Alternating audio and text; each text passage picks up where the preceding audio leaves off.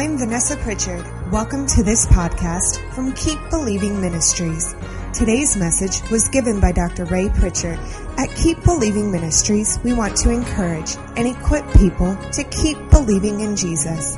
You can find us online at www.keepbelieving.com. Stay tuned for this special podcast. If you go to 100 conferences for men, I'll tell you what they all are. How to be a godly husband, how to be a godly father, how to leave a godly legacy, how to build godly character, how to make an influence on your community. You'll go to 100, you will never see the topic we have this weekend. You will never see it.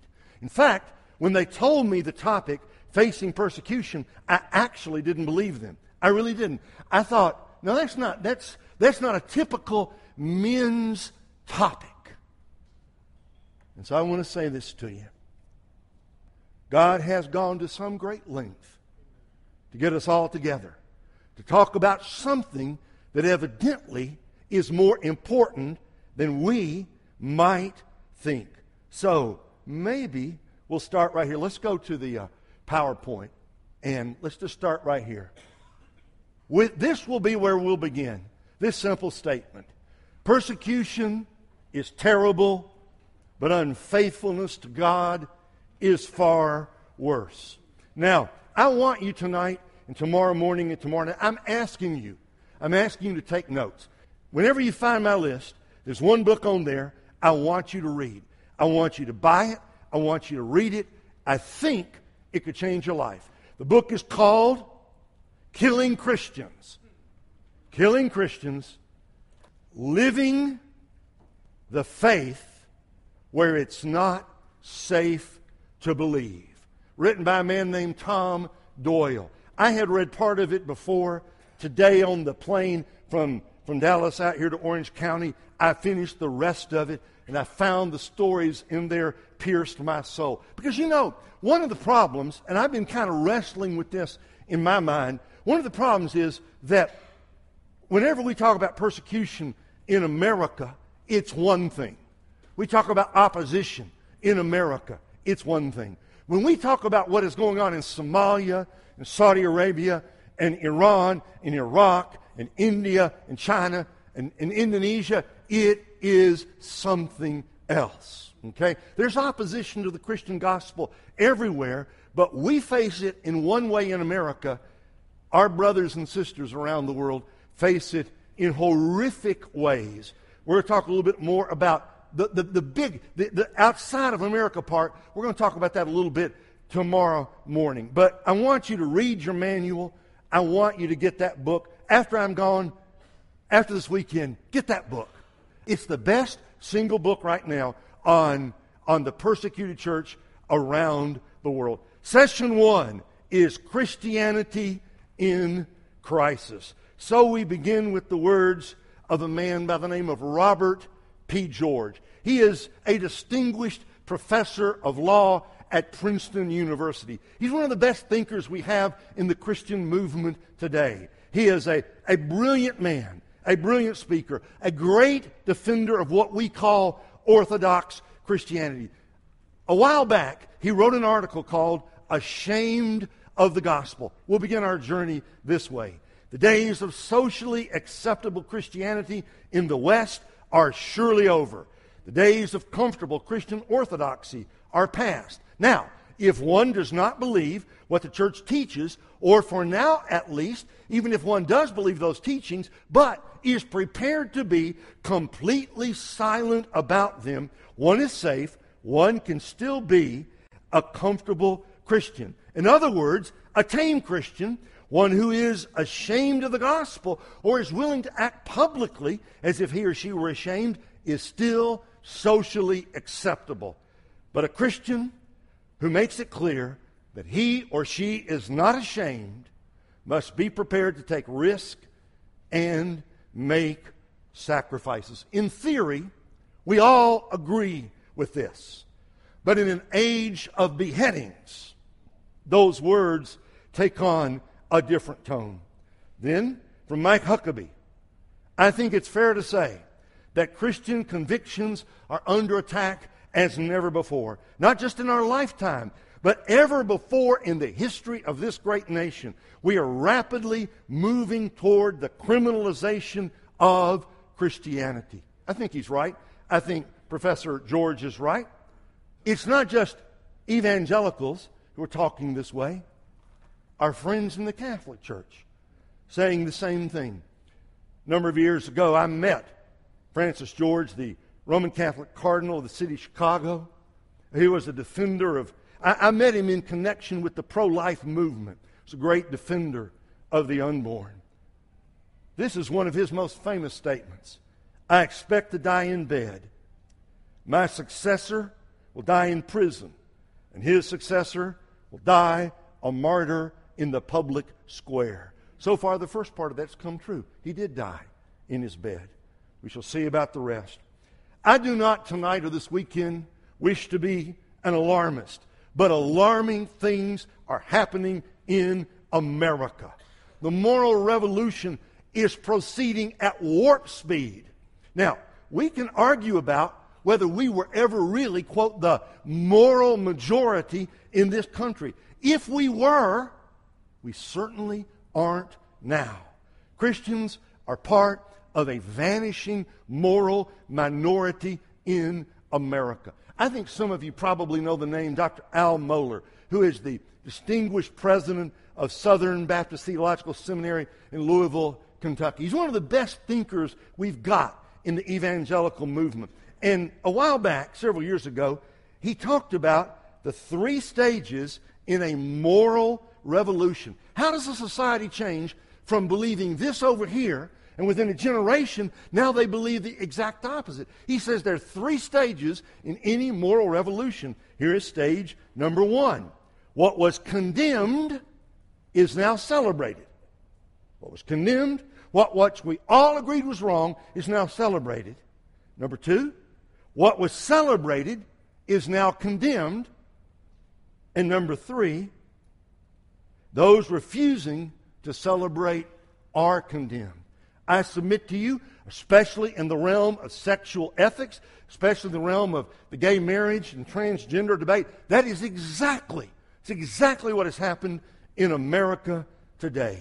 Which brings me to 2 Timothy chapter 3. I know your pastor has talked about this and been preaching from 2 Timothy a number of times. So I'm going to bring to the surface here a few thoughts to you from 2 Timothy 3 and show you what is happening in America. But just this, know this, that in the last days, Paul says, 2 Timothy 3:1, perilous times will come. You can underline that word perilous. Perilous times. It's an interesting word. It's only used one other place in the New Testament. It's used here in 2 Timothy 3. It's used in the Gospel of Matthew for those Gadarene demoniacs, those demon-possessed men who were crazy, who broke the chains, who lived among the tombs, who ran around screaming, who tore their clothes off. In other words, they were wild savages. And that's a good word. That's a really good word. In the last days, watch this, savage times will come. Desperate times, dangerous times, terrible times. Wallace Henley is a noted Christian columnist, newspaper columnist. He wrote a column with an intriguing title. He said, "Dear churches in America, prepare to be treated like first century Christians in Rome." He said, every church in America that takes a stand for the Bible, and especially, he said, in the area of sexual ethics, every church that does not want to go along with the gay revolution and the transgendered revolution, he said, the day will come when they will come for us, when they will delegitimize us, and they will take away our 501c3, and they'll take away our incorporation, they'll take away our tax deductibility, they'll use the zoning laws to put us out of business. He said, Christians and churches in America prepare to be treated like the early Christians in Rome. And in this article, he talked about how voices are silenced in a culture. And Wallace Henley said there are 5 steps. And this, by the way, is not particular to what's going on in America. This is in any culture. This is what happened in Nazi Germany in the late 30s and early 1940s. How voices are silenced in a culture. 5 steps. Number 1, marginalization. You just push people to the edges so their voices don't matter. Second, caricaturization. That's an unusual word. It means to make fun of people. It means to make them the butt of jokes. It means to use stereotypes to make them look as foolish as possible. Third is vilification. Having pushed them to the edge, having stereotyped them, you now vilify them in public discussion. Fourth, of course, is criminalization, and there is only one stage left, and that, my friends, is elimination. And I want to submit to you tonight. Number 3 is where we are tonight. Number 3, we're past marginalization. We're past caricaturization. We're into the vilification phase. And who knows? The next few years, the Supreme Court, aided by the media, aided by powerful forces in Washington, Hollywood, may take us all the way to criminalization. Don't be surprised. Attacks on religious freedom in America come in many different varieties. Let me give you a few examples. New Mexico Christian photographers, John and Elaine Huguenin, were sued by 2 lesbians under the state's sexual orientation law after declining to photograph the lesbians' quote, commitment ceremony. In Fort Lauderdale, Florida, a teacher at Park Lakes Elementary School sternly ordered a 5th grader to stop reading his Bible during free time. She told him, "Put it on my desk." The teacher then left a voicemail for the boy's father, telling him that those books, meaning the Bible, were not allowed in, quote, her classroom. A colonel's column was removed from an Air National Guard newsletter because the writer violated military policy by including references to Jesus Christ and God. 2 Christian ministers who owned the Hitching Post Wedding Chapel in Coeur d'Alene, Idaho, were told they either had to perform same-sex weddings or face jail time and up to a $1,000 fine. 5 Christian men were threatened with arrest for sharing their faith on a public sidewalk in Virginia. And this one right here is very current.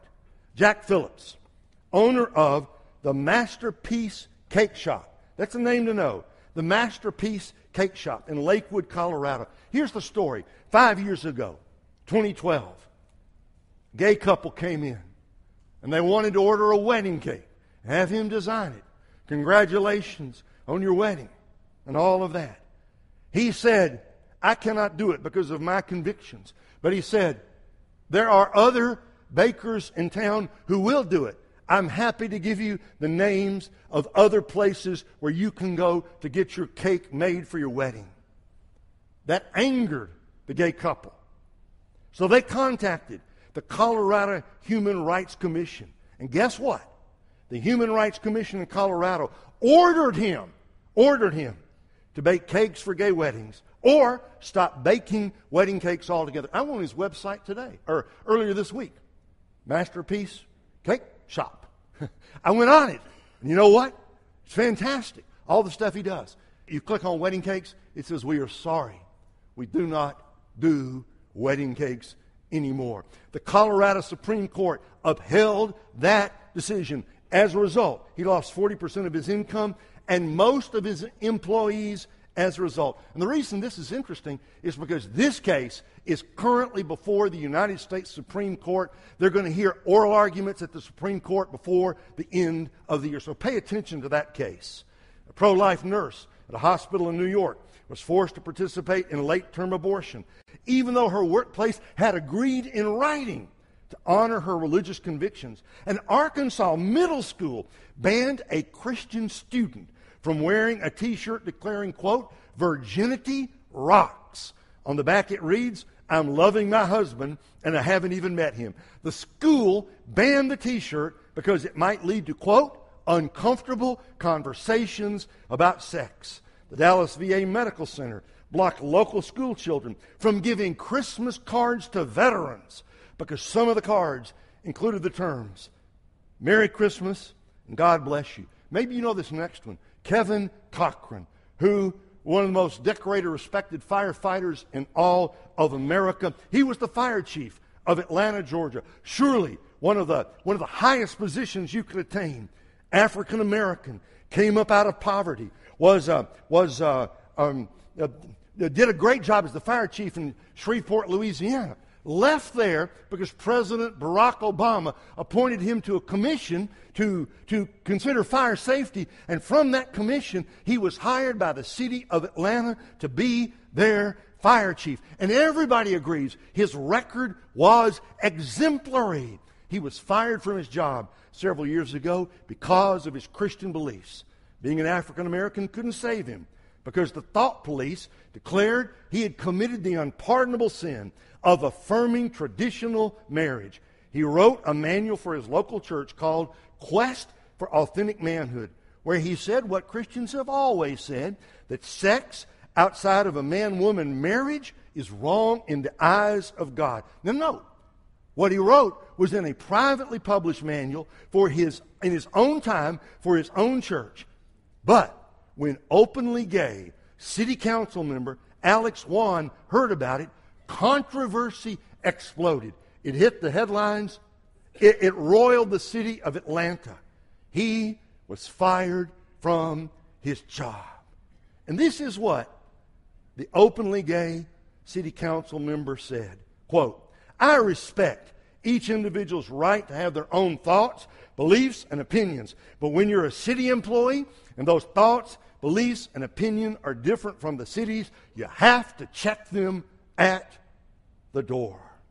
In late August, 2 months ago, the Federal Court of Appeals in San Francisco announced that a school district in Washington State could fire high school football coach Joseph Kennedy, formerly the head coach at Bremerton High School in Bremerton, Washington, for nothing more than praying by himself after each game. Another federal court of appeals recently told Marianne Salsa, a public housing resident in Kansas, that two officers, listen to this, that two police officers could force her to stop praying in her own home for no reason whatsoever. These are the words of Kelly Shackelford from the First Liberty Institute. Quote, "This is a remarkable moment in our nation's history. Over 2 centuries after our founders established this great country and enshrined religious freedom into our Constitution as our first liberty, government officials and courts are now telling us we can't pray at work or at home." When Russell Vogt, graduate of Wheaton College, Wheaton, Illinois, great, one of the leading Christian colleges in America, when Russell Vogt was nominated for Deputy Director of the Office of Management and Budget earlier this year, there was a public hearing in Washington. Senator Bernie Sanders quizzed him publicly about a blog post he wrote defending the Christian view of salvation. Because at Wheaton College about 2 years ago, there was a professor at Wheaton who, for various reasons, came out and said that Christians and Muslims worship the same God. She ended up losing her job over that. Russell Vogt wrote in his own blog these words, stated that Muslims, he said, no, we don't worship the same God. It's true, it's obvious. But he said, Muslims do not know God because they have rejected Jesus Christ, his Son, and they stand condemned. At the public hearing in Washington, Bernie Sanders read that statement and then called that statement, which the rest of us would just consider basic Christian theology, he called it indefensible, hateful, Islamophobic, and an insult to over 1 billion Muslims around the world. This nominee, Bernie Sanders said, is really not someone who is what this country is supposed to be about. Writing about this in the National Review, Ian Tuttle said, Bernie Sanders demands that Russell Vogt affirm that everyone is going to heaven, even though there is no evidence that Sanders believes in any heaven. And Ian Tuttle, this is the last sentence of his article. He said, the dirty little secret of secular liberalism is not that its practitioners don't believe in God, it's that they believe they are God. Steve and Bridget Tennis run the Country Mill Farm outside of Lansing, Michigan, where for years they sold their produce at the Lansing Farmers Market. Okay, beans, carrots, okra, corn, pumpkins. It's a farmer's market. They've got a great farm. But by the way, Steve and Bridget Tennis are both veterans who've served in the armed forces. Recently, they were banned by the city of Lansing just a couple months ago. Banned from participating. Why? Because they stated their support for traditional marriage on their Facebook page. They were banned because of what they believe. And this has not been resolved yet. Bridget Tennis said, all of a sudden, I felt like we couldn't even believe what we wanted to believe. We had to be quiet. The Southern Poverty Law Center has issued a list of hate groups in America. That list includes the KKK and neo-Nazi groups, along with pro-family groups such as the Family Research Council and the American Family Association. That last one comes close to home because I broadcast on the radio twice a week live from Dallas on American Family Radio. I am a board member of the American Family Association. We may be many things. We are certainly not a hate group. Frank Bruni, columnist for the New York Times. This comes from a couple years ago. Before Mike Pence and Donald Trump hooked up and he became vice president, when Mike Pence was still the governor of Indiana, you may remember there was a religious freedom law they passed there, and it kind of blew up in their face, and it became really controversial, and it just didn't work out the way Mike Pence and the others wanted it to. And Frank Bruni wrote an article called, in the New York Times, Bigotry, the Bible, and the Lessons of Indiana. This basically is what he said. He said, religious people now need to change their views. Our debate about religious freedom should include a conversation about freeing religions and religious people from prejudices that they don't need to cling to and can indeed jettison, much as they've jettisoned other aspects of their faith's history. What? This last phrase, rightly bowing to the enlightenments of modernity. That is what the other side wants. Do you understand that? That's what the other side wants. They don't just want you to be quiet. They want you to change. He quotes in the article Mitchell Gold, furniture maker and gay philanthropist who founded Faith in America to mitigate the damage done to LGBT community by, quote, religion-based bigotry. And in that column, he quotes Mitchell Gold this way: church leaders must be made to take homosexuality off the sin list. That's where we are in America today. That is exactly where we are. And my friends, in the days to come, it is not going to get better. In the days to come, it's going to get worse. In the days to come, the attacks are going to be even greater. So I was thinking about how tomorrow morning I'm going to talk about what's going on around the world, the beheadings and the horrific suffering of our brothers and sisters. I tried to think how to put what's happening here in America in context. Well, I believe that basically football and war explain everything. And in this case, I believe the Civil War explains what's going on in America. When the states of the Confederacy pulled out of the Union in 1861, as that was coming to pass, the general in charge of the Union armies, a man by the name of General Winfield Scott, he came up with a strategy. It was called the Anaconda Strategy. Here was his theory. He said the way to beat the South is to do three things. Number one, blockade the ports so the cotton couldn't get out and munitions couldn't get in. Number two, and that's what the Union forces did. Number two, split the Confederacy in two by conquering the Mississippi River, which is what Ulysses S. Grant did in 1863. And the third thing was send the armies of the Union to Richmond. Okay? And that's what happened. Why do they call it the Anaconda Plan? Watch this. The anaconda is the largest snake in the world. It's non-venomous. It doesn't need to be venomous. It has such powerful coils. It can wrap around a cow and kill a cow. It can wrap around a lion and kill a lion. I saw a video of a huge anaconda wrapping around an elephant and squeezing the life out of it. This was Winfield Scott's great snake. The idea in the Confederacy, surround it. You see the snake there?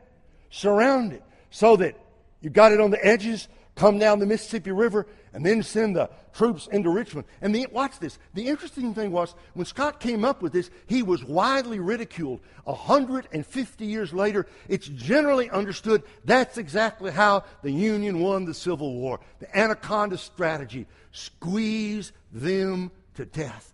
That's what the secularists are doing. They largely are not beheading us. We wouldn't stand for that. They largely are not shooting us in the street. We wouldn't stand for that. What they are doing is saying, take that off your t-shirt. What they're saying is, if you want to work here, you can't proclaim your Christian convictions. They're squeezing us out of academia, squeezing us out of politics, certainly squeezing us out of Hollywood. I think this is the image that stays in my mind. We are being squeezed out of the public arena in America. Now, on your outline, let's just go through this fast now. What does Paul mean when he talks about the last days? For in the last days, savage times will come. Well, two answers. Number one, that phrase, the last days, can apply to the whole period, from the first coming to the second coming of Christ. There's a sense in which we've been living in the last days for 2,000 years. But number two, the term last days also applies to the final days before our Lord's return. Remember in Matthew 24, Jesus said you hear of wars and rumors of wars and false Christ, and you'll hear of pestilence, and you'll hear of famine, and you'll hear of disease, but the end is not yet. He said all these things in the King James are the beginning of sorrows. Actually, in the Greek, it's birth pangs, like labor pains. How do labor pains come? They're low and they're slow.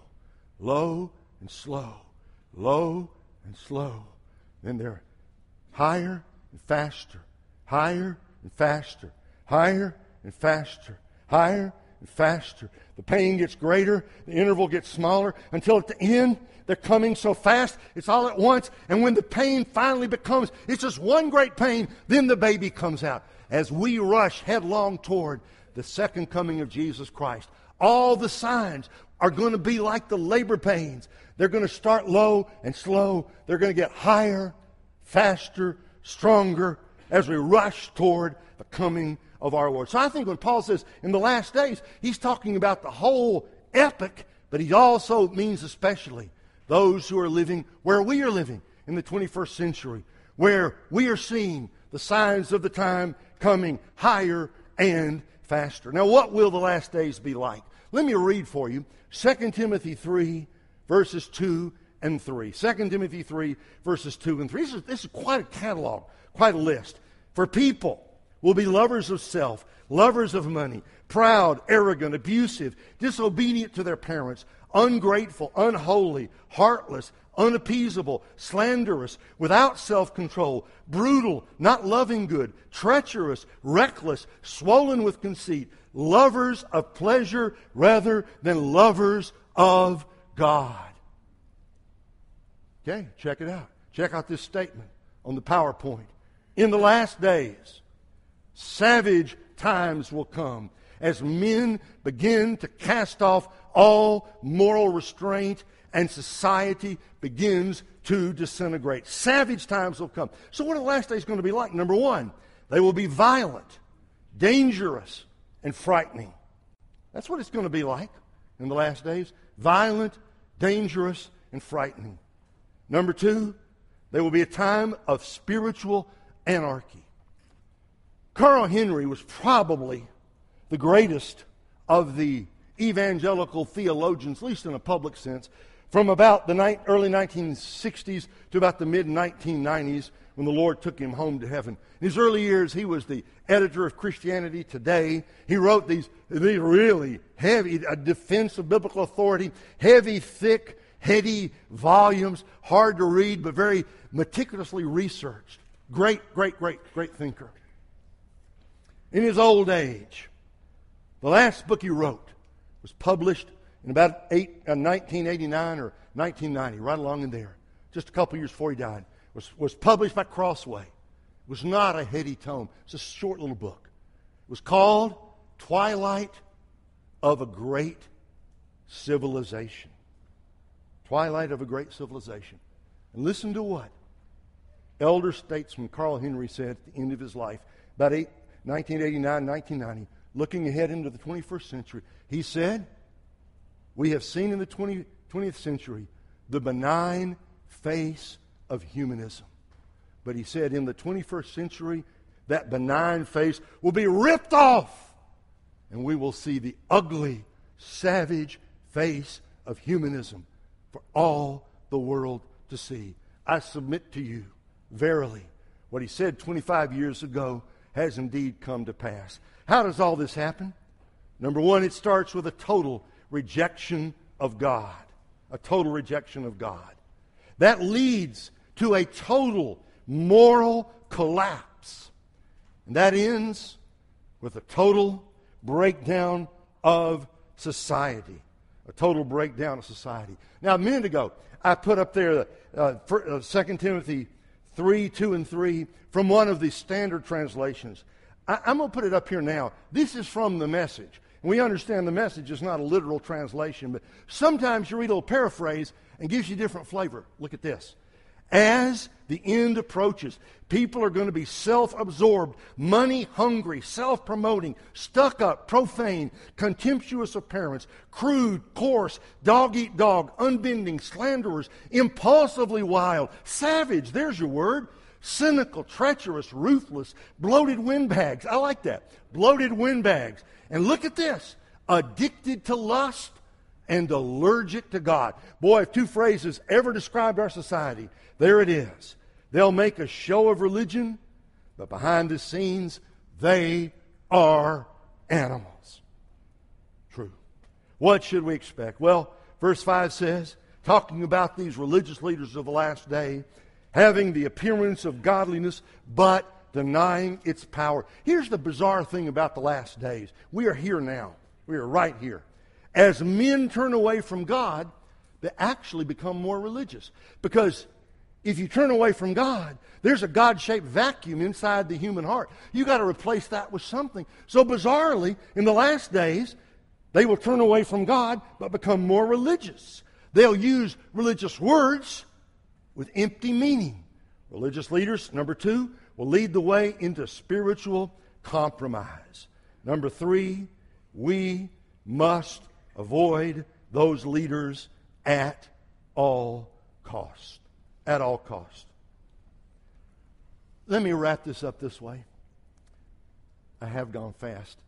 I know that. You know those examples I gave? I could go till midnight. There's so many of them. What steps can we take? We'll talk more tomorrow, just the beginning. Number 1, in thinking about the devastation in our society, be sure you take the long view of history. The long view of history. We're not at the end of the game yet. As the gospel song says, I've read the end of the book and we win. You know, we hear a lot from the people on the other side, particularly on these sexual issues. You don't want to be on the wrong side of history. Let me say something. It may be today in our culture, they think we're on the wrong side.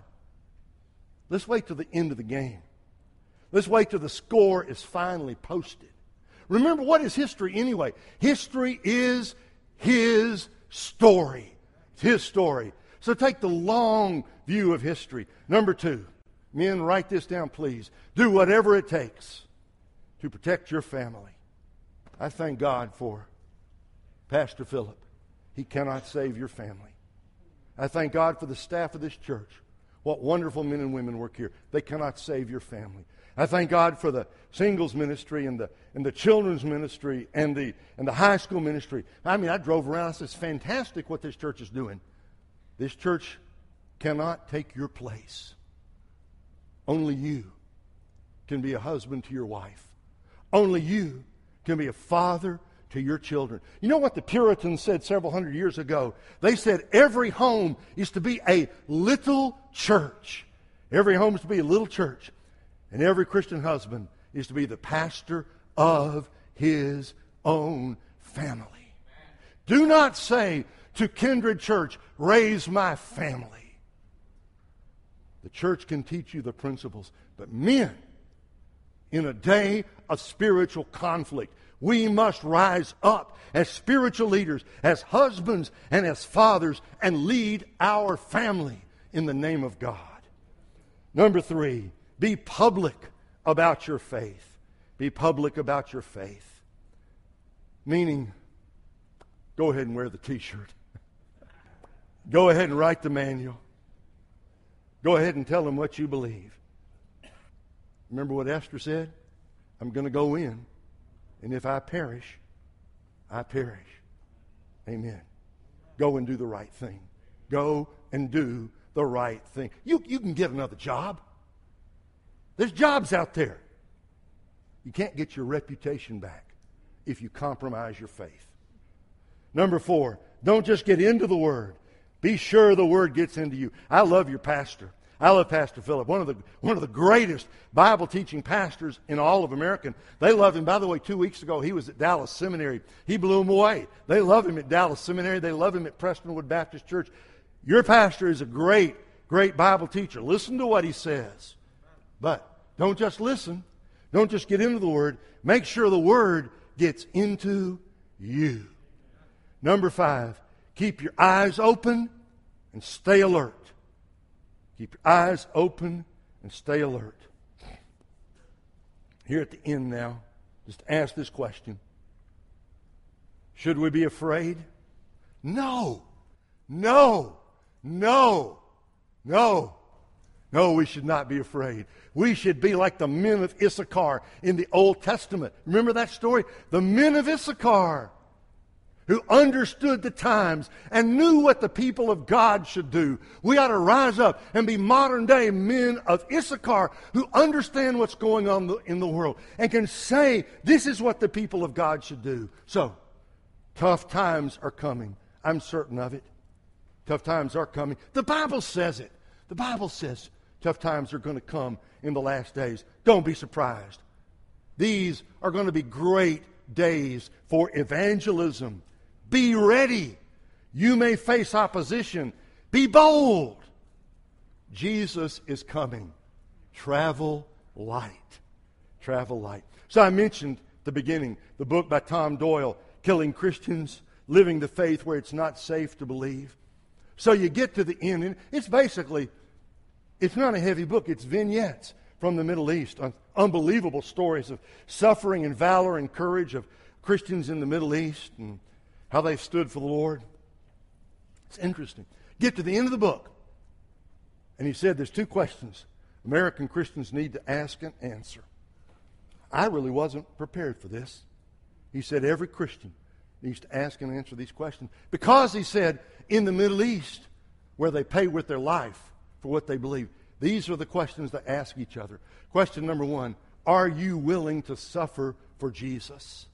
Question number 2, are you willing to die for Jesus? Now tonight, pretty peaceful. I don't think anybody's going to shoot us on the way out to our car.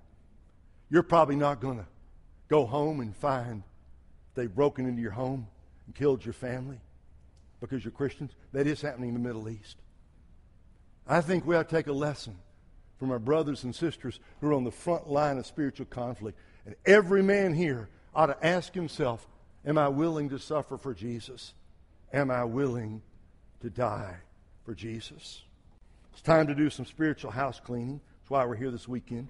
Time to look under the rug, behind the couch.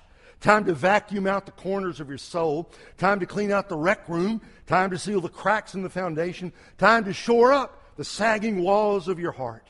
If we read about perilous times to come and give in to fear, we have missed the great point that Jesus is the victor in the end.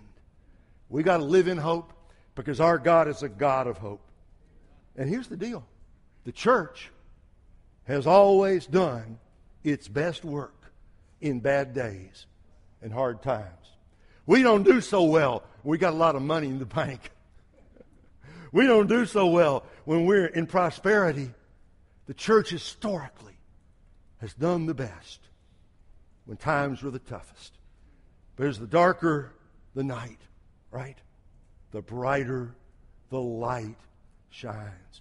These are the greatest days in human history. These are the greatest days in all of history for us to be alive. Think of it. You, me, we may live to see the coming of the Lord Jesus Christ. Some few years ago, there was a TV show set in West Texas called Friday Night Lights. Football drama. They had a little saying there. The coach would say to his players, clear eyes, full hearts, can't lose. I want to change that. Up on the screen there. Clear eyes, full hearts, no fear. Clear eyes, full hearts, no fear. Clear eyes, full hearts, no fear. We are fighting a battle we cannot lose. The Lord is looking for some soldiers who will serve in His army. Will you answer the call? Let's pray. Father, we live in amazing times, times that we never thought we'd see. Things are happening around us.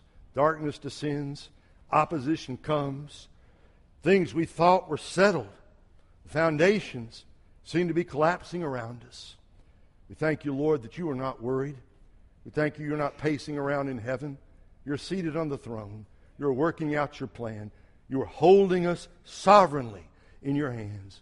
So, Lord, give us clear eyes, full hearts, no fear, so that whether we live or whether we die, we will never, never, never be ashamed of the gospel of Jesus Christ. We pray it in His name. Amen. Thanks for joining us today. This podcast is made possible through the support of listeners like you. Come see us on the internet at www.keepbelieving.com. We'd love to hear from you this week. Join us for the next podcast from Keep Believing Ministries.